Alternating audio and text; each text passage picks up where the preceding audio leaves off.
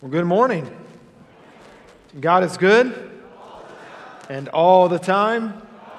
Glad that you chose to worship with us today. If you are not aware, my name is John, and I am blessed to be the pastor here today. And I thank you for being here.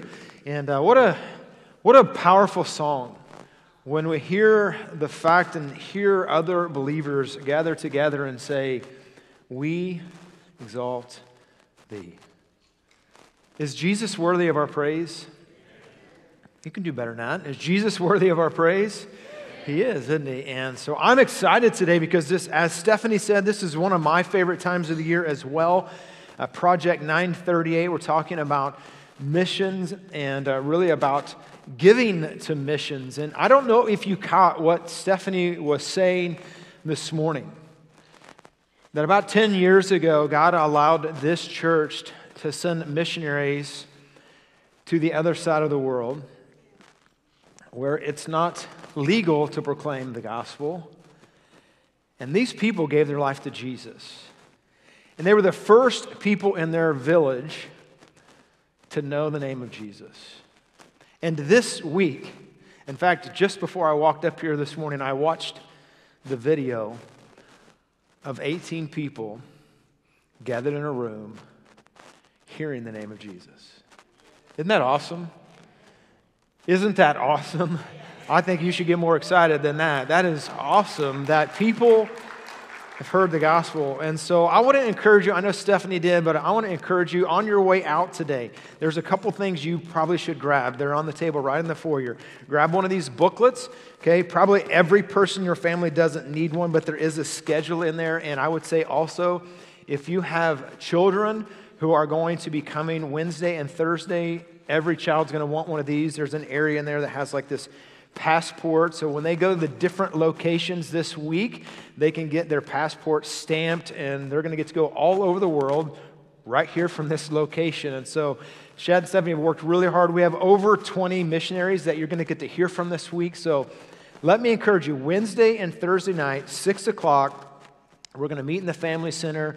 We're even going to feed you just because we want to take away the excuses. We want you to be here. Families, you get to go into all the rooms together, and you're going to get this boarding pass, okay, as you show up on Wednesday, and it's going to tell you where you need to go. I'd like to tell you where to go sometimes, but this is going to tell you where to go, all right? That just kind of slipped out. Sorry about that. There's also some of these books back there on Faith Promise, what Faith Promise is. If you need that resource, feel free to take it. Hopefully you were in Connect Group earlier this morning, or you're going to go to Connect Group when we're done this morning and hear about what Faith Promise is. And make sure you grab one of these Faith Promise cards. How many of you are familiar with what this Faith Promise commitment card is? Would you put your hand up? All right, leave it up. Everybody kind of look around. So that might represent maybe 60%, maybe a little higher than that. That's awesome. It's kind of what I was assuming. But what this represents is every year since the early 70s, Hallmark Baptist Church has been a part of Faith Promise missions giving. And so pretty much every year without fail, we take about a week, sometimes longer, to have a missions emphasis. What I'm encouraging you today is to take one of these home, pray about it, and then what I'm going to encourage you to do is next week, we're going to have an opportunity at the end of the service to, hopefully you've already filled this card out, bring it back, put it on the altar, and pray for God to bless our missionaries. And so one of the biggest ways for us to fund the missions program here at Hallmark is we have a lot of people who fill one of these out every single year, and they make a one-year commitment that I'm going to support the missions endeavors of Hallmark Baptist Church. And so that's what this is. This is simply for you an opportunity to make a commitment for the next year to give. My guess is, as you saw many of the people who raised their hands, that many of them have been doing this for a long time. And so I want to challenge you for Project 938. How many of you know what Matthew 9:38 says? Okay. I think it was quoted a little bit in a prayer maybe this morning, that God would send forth more laborers into his harvest. So here's my prayer for you. Today, Wednesday and Thursday, 6 o'clock, You're going to get to hear from a lot of missionaries. Let me encourage you, we won't have anything here on Friday, but on Saturday at 5 o'clock. Okay, how many remember the old international dinners? You guys remember the old international dinners when you had food and all of you wonderful ladies would bring the potluck, right, and from all over? Well, we're going to do similar to that, but we're going to bring food trucks in. And so you're going to get to experience food trucks that have different varying foods, all right? So 5 o'clock Saturday, okay? So I'm just giving you a refresher here. Wednesday and Thursday, 6. What time should you be here Saturday? All right, you guys are so brilliant, all right? But what I'm asking God to do in your heart, what I'm asking you to pray about this week, is that God would give you a burden to do more for missions than you're currently doing. Maybe someone in the room this morning, or maybe someone this week, maybe it's a student, maybe it's a young adult, maybe it's a young couple, maybe it's a retired couple, maybe it's a 5th grade student, that God's going to speak into your heart and say, listen, I want you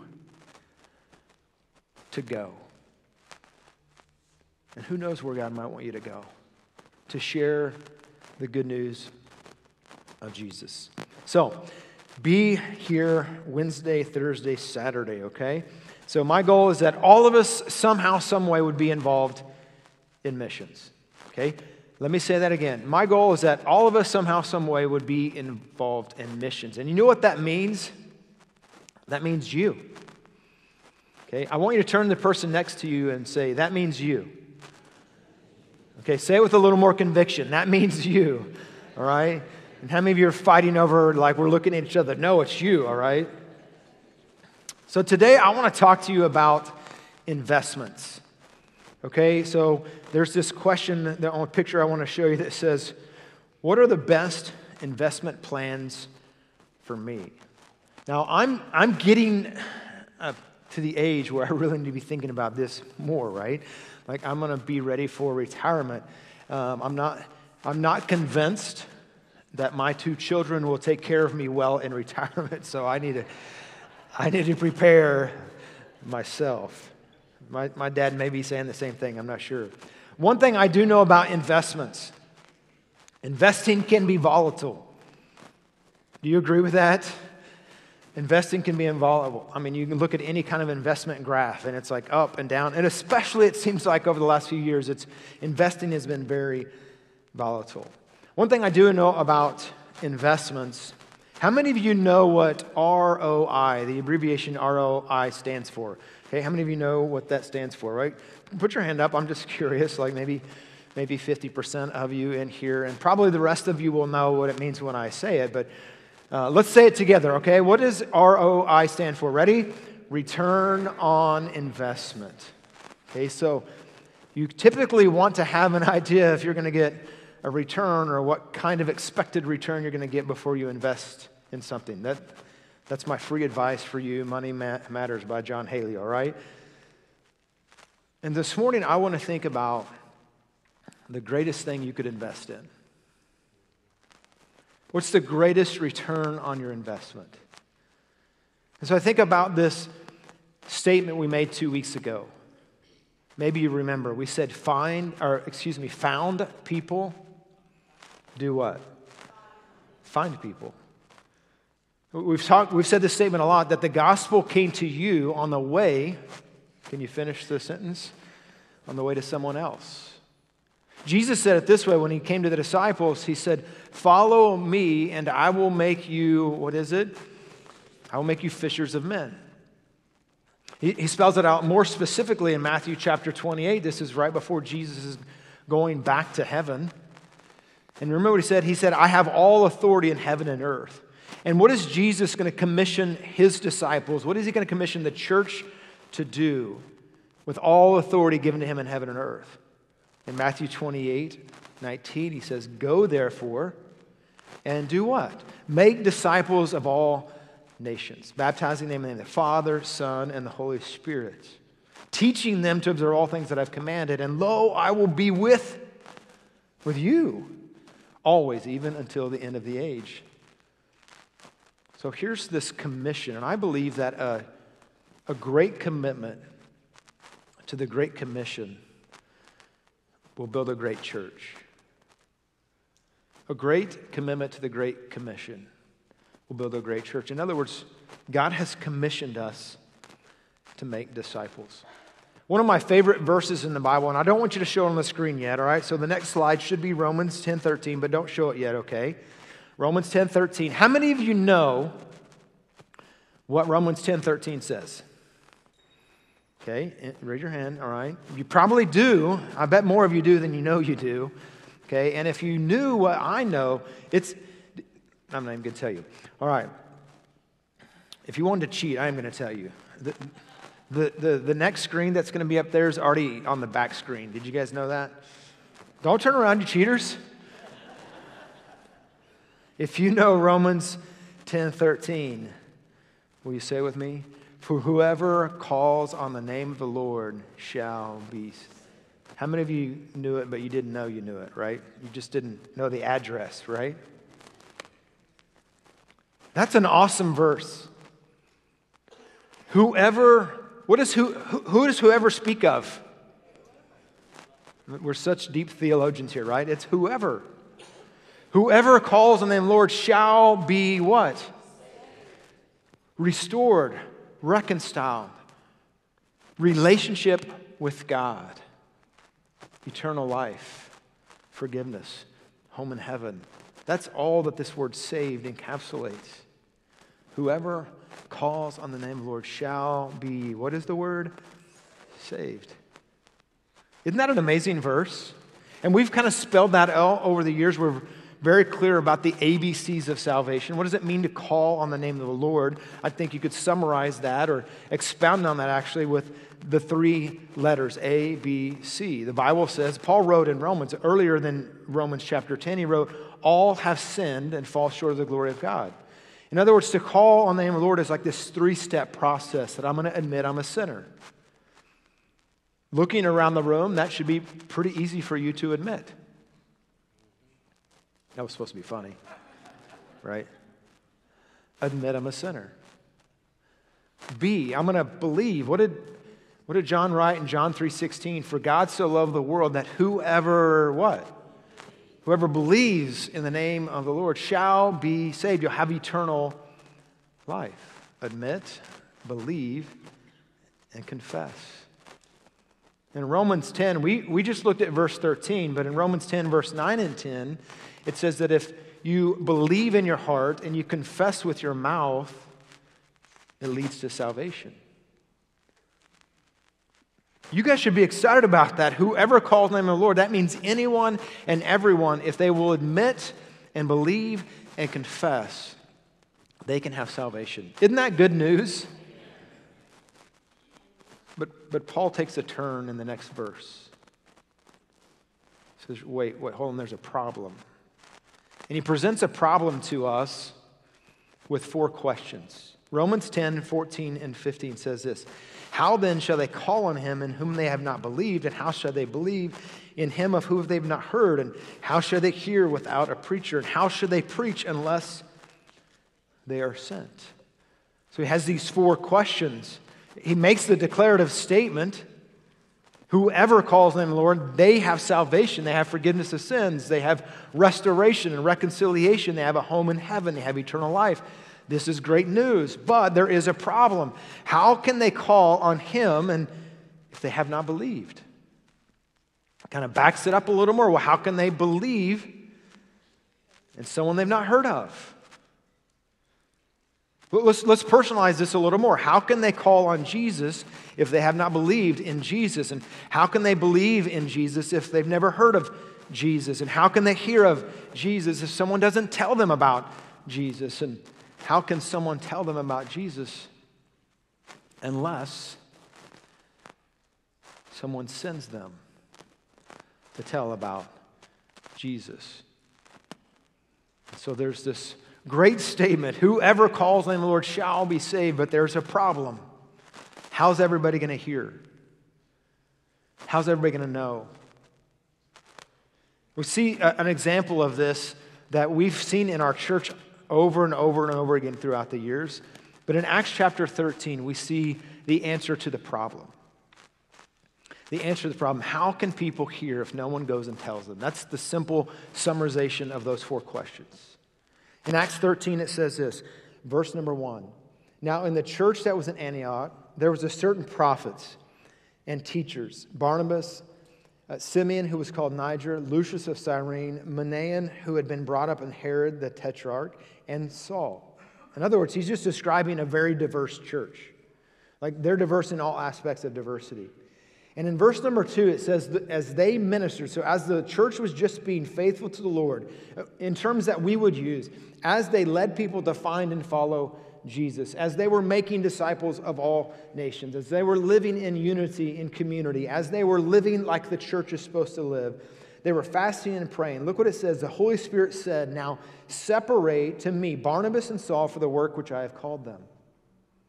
And so we have this problem. Everyone who hears, whoever calls them Lord can be saved, but not everyone has the opportunity to hear about Jesus unless someone goes and tells them. And so the church is meeting, they're gathering, they're doing what church is supposed to do.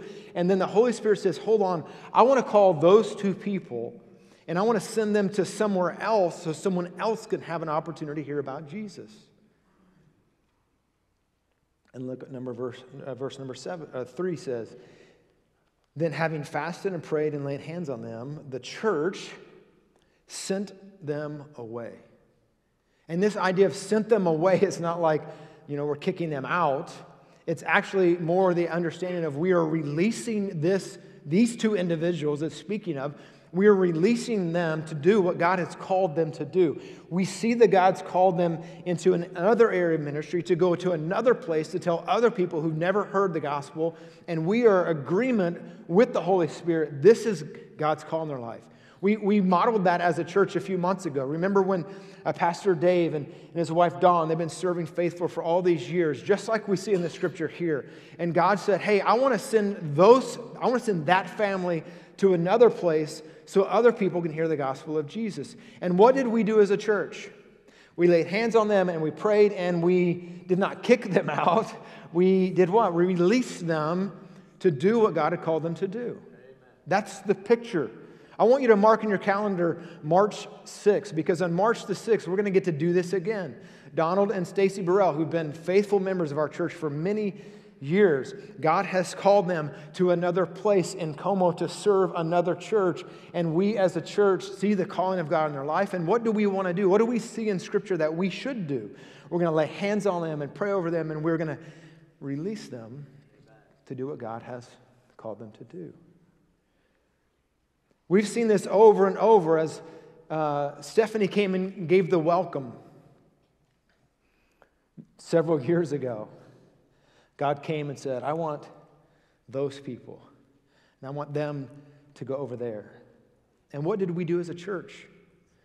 We prayed over them. We saw God's call in their life, and we sent them out. But not everybody who gets sent out. Well, in just a few weeks ago, remember we had David and Kim Hayes on the stage here. They're going back to Kenya. And what did we do?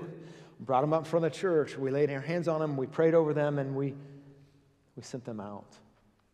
But here's what you need to understand. Maybe you're not aware of. Like David and Kim Hayes, the only way that they can do what God has called them to do is that churches like ours send them money so that they can live in another country and start feeding centers and start schools and start churches. And we get to be a part of that. And I want to just read real quickly this morning in 2 Corinthians chapter number 8. Because what we're talking about this morning is investment. We're talking about giving. We're talking about giving because God has called people to go. And so listen, everyone in the room, we should be willing to go wherever God has called us to go. But we should also be willing to give for those who God has called to go.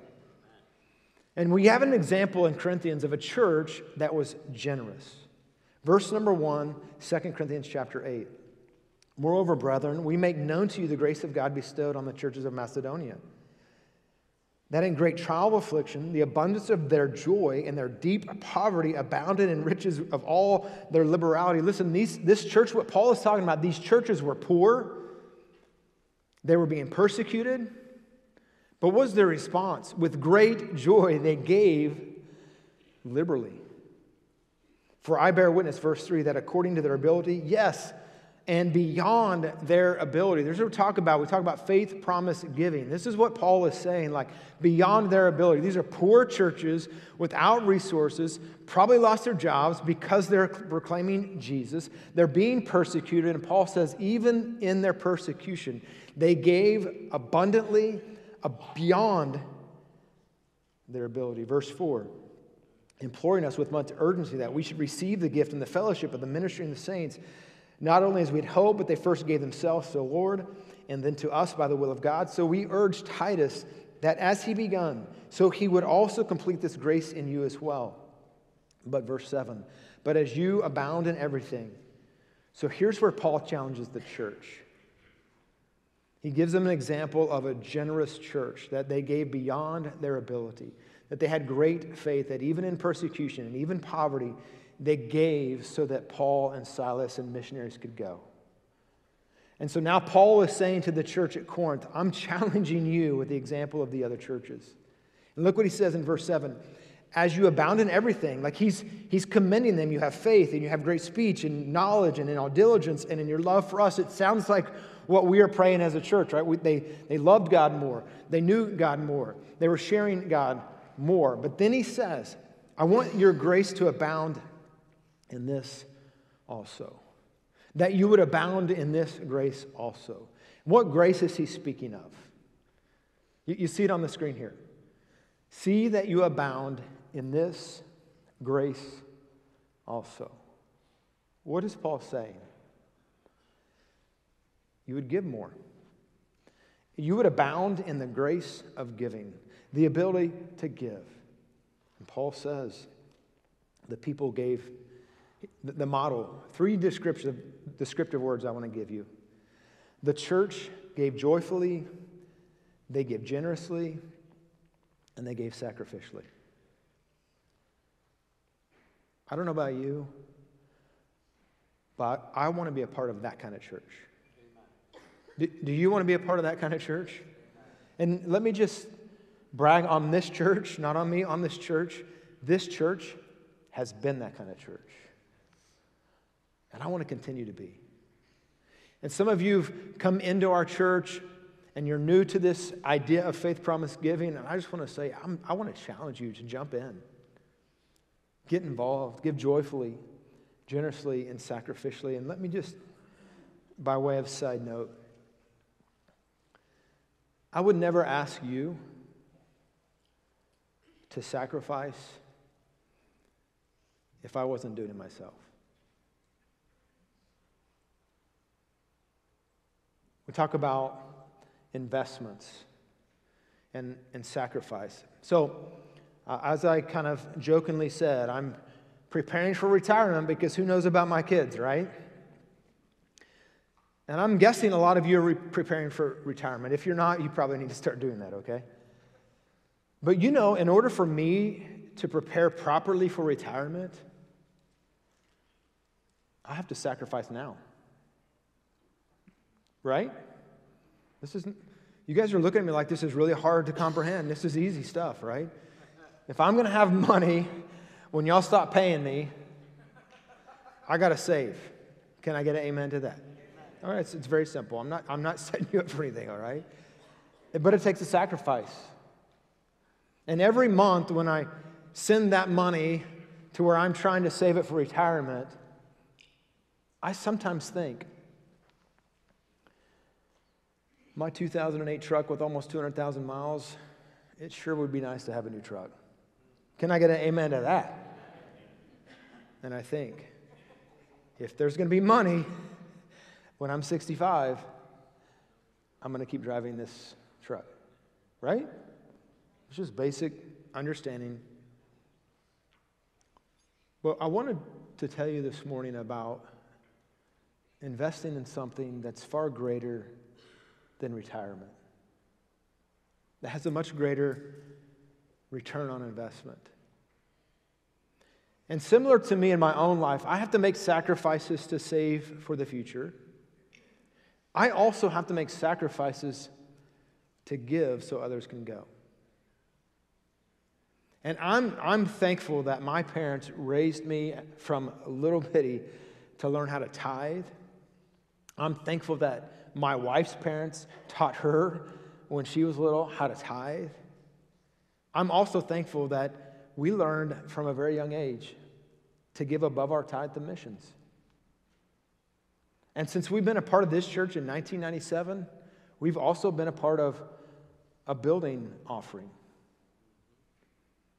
And if someone has $1.8 million and you want to pay this off, I could stop that payment. That'd be great.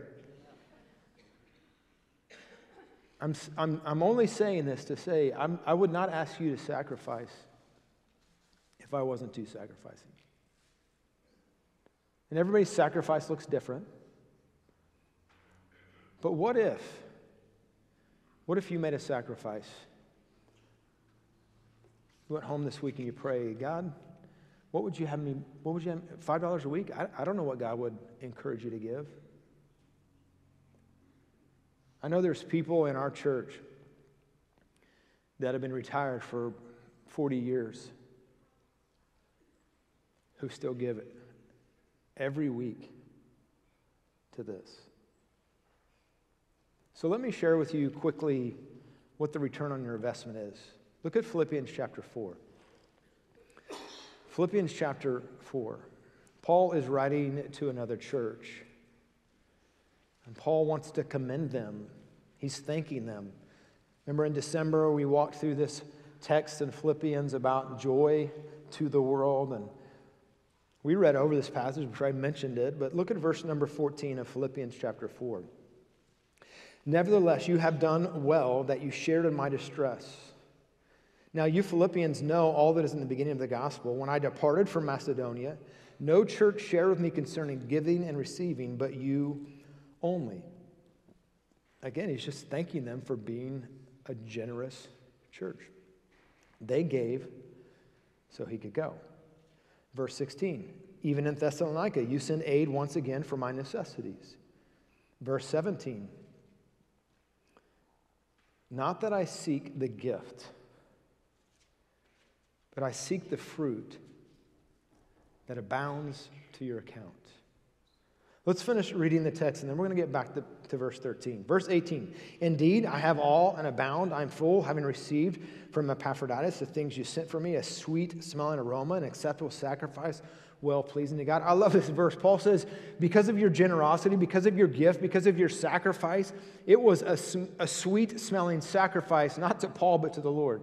Like the Lord is blessed when you bless. When you give generously, it blesses the Lord, and it's a sweet smelling aroma, he said. Verse 19, there's a promise to those who give sacrificially, generously, and joyfully. What does Paul say? My God shall supply all your needs according to what?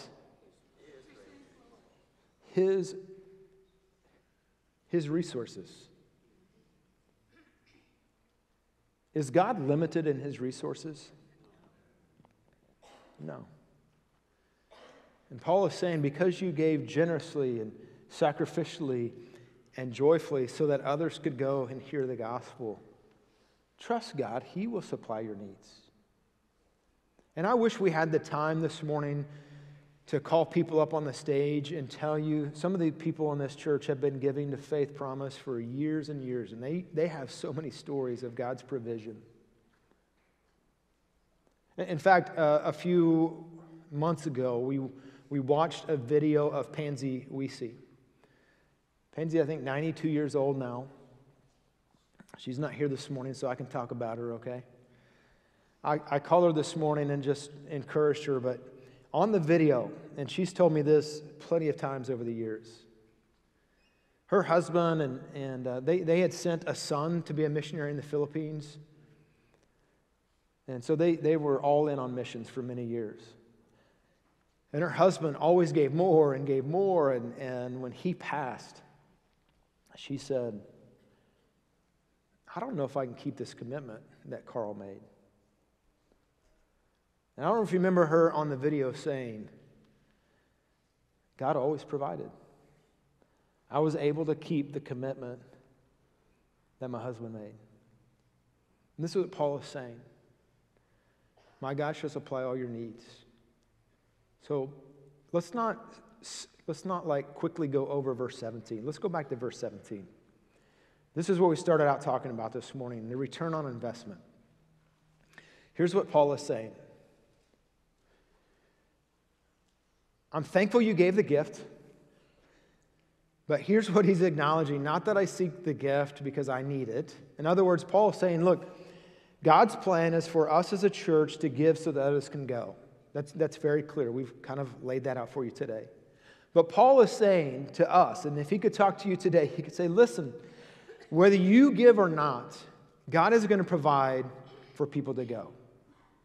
Do you understand that? Like, God doesn't need your money. We just declared God has all the resources. It's His. It's not yours anyways. It's a great principle of ownership. It all belongs to God. Paul is saying, listen, I'm glad you gave. Thank you for giving. You were generous. You were sacrificial. You were joyful. It was a sweet sacrifice to God. But I want you to know that God was going to provide for me either way. But here's the return on investment in verse 17.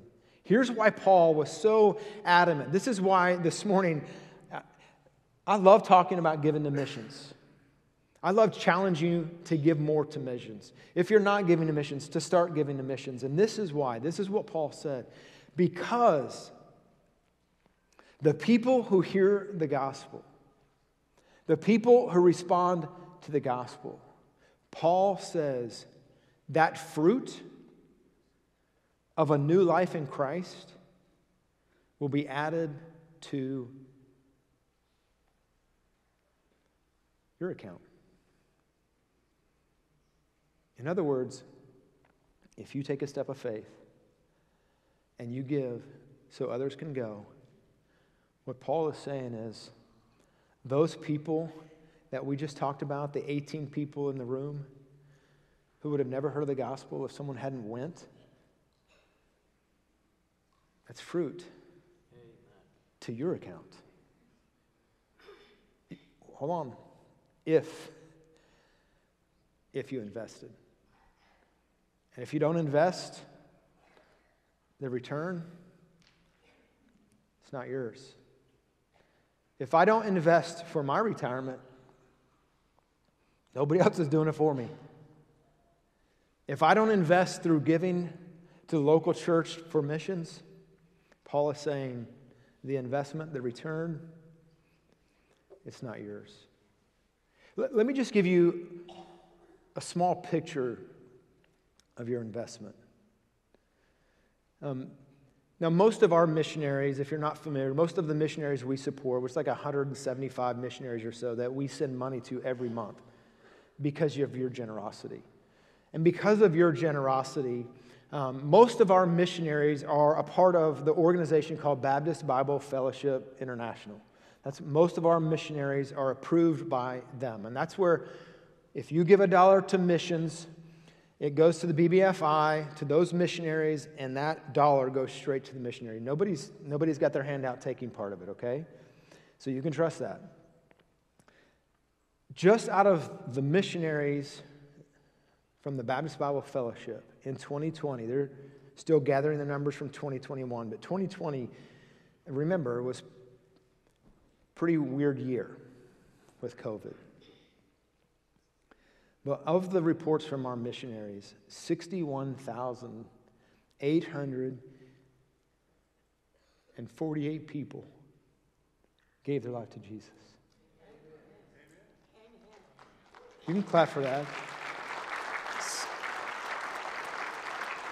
61,848.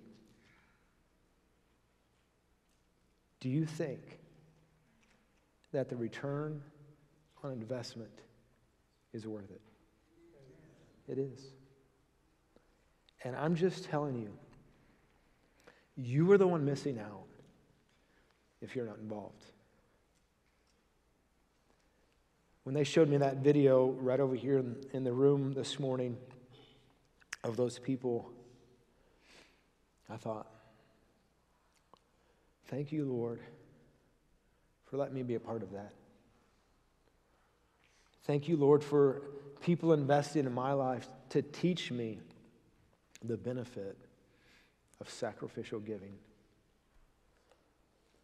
I have tons of numbers I could give you, but I won't give you all of them. I want you to think about this.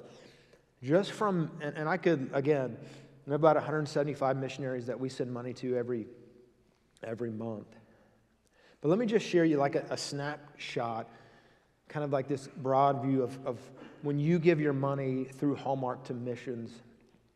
Right now, there are churches on Indian reservations in the United States because you give.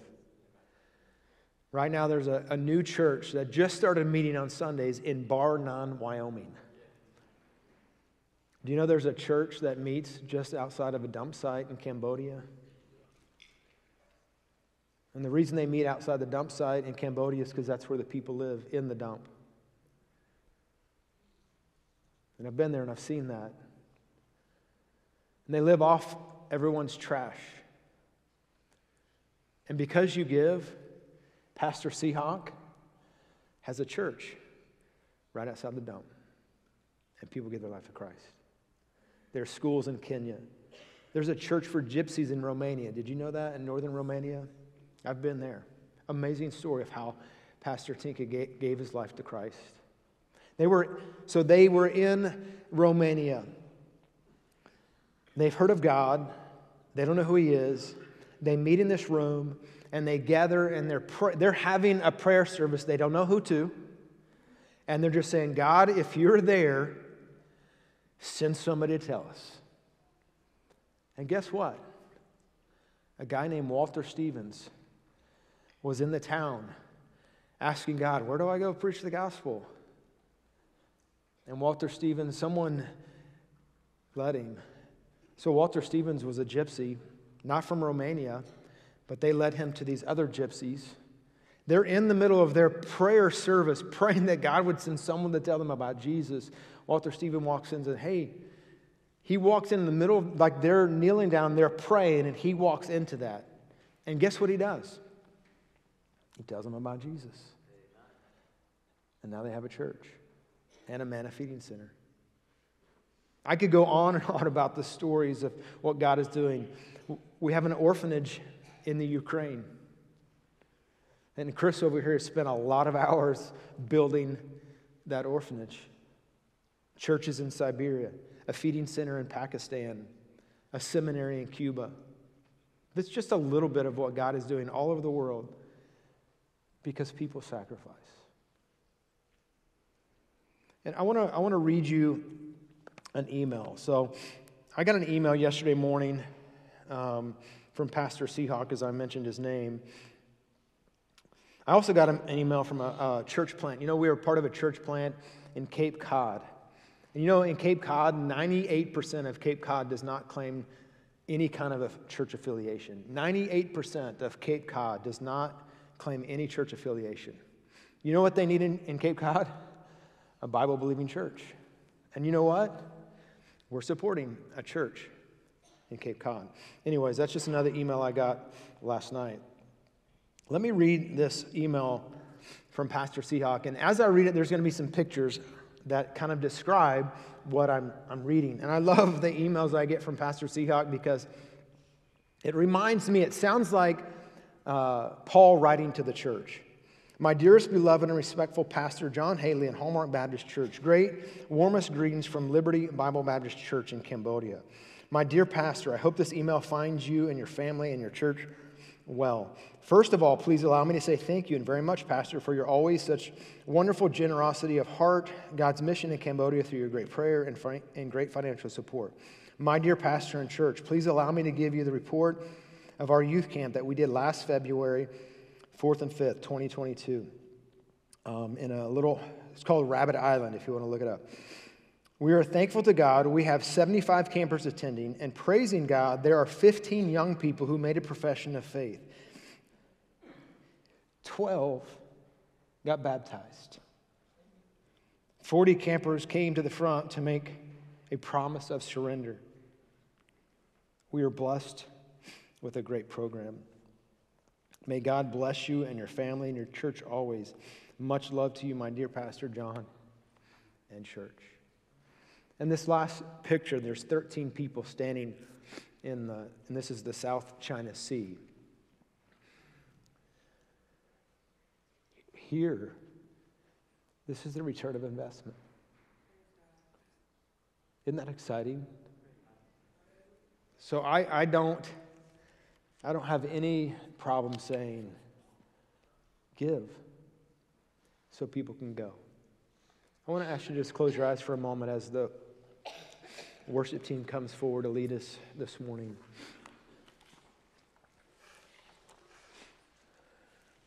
And I want to just challenge you this morning before we stand and we sing this last song in a moment. Would you make a commitment today, right now? I'm going to take one of these cards and I'm going to pray. God, do you want me to go? Do you want me to give? Do you want me to do both? I promise the return on investment is worth it.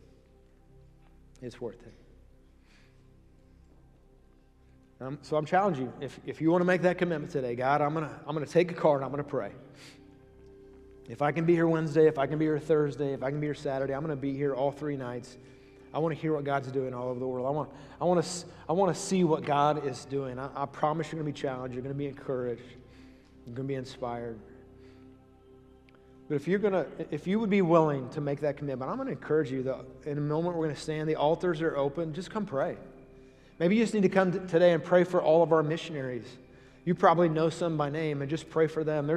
There's missionaries all over the country here that can't get back into the country that God's called them to. Pray God would open up the doors. But let's pray that God would send more laborers. Lord, we thank you for grace. We thank you for mercy. We thank you for the opportunity we have to be a part of what you're doing all over the world. Challenge us to invest in what you are doing. Thank you for letting us be a small part of your work. Thank you, Lord. I'm going to ask you to stand as we sing this morning.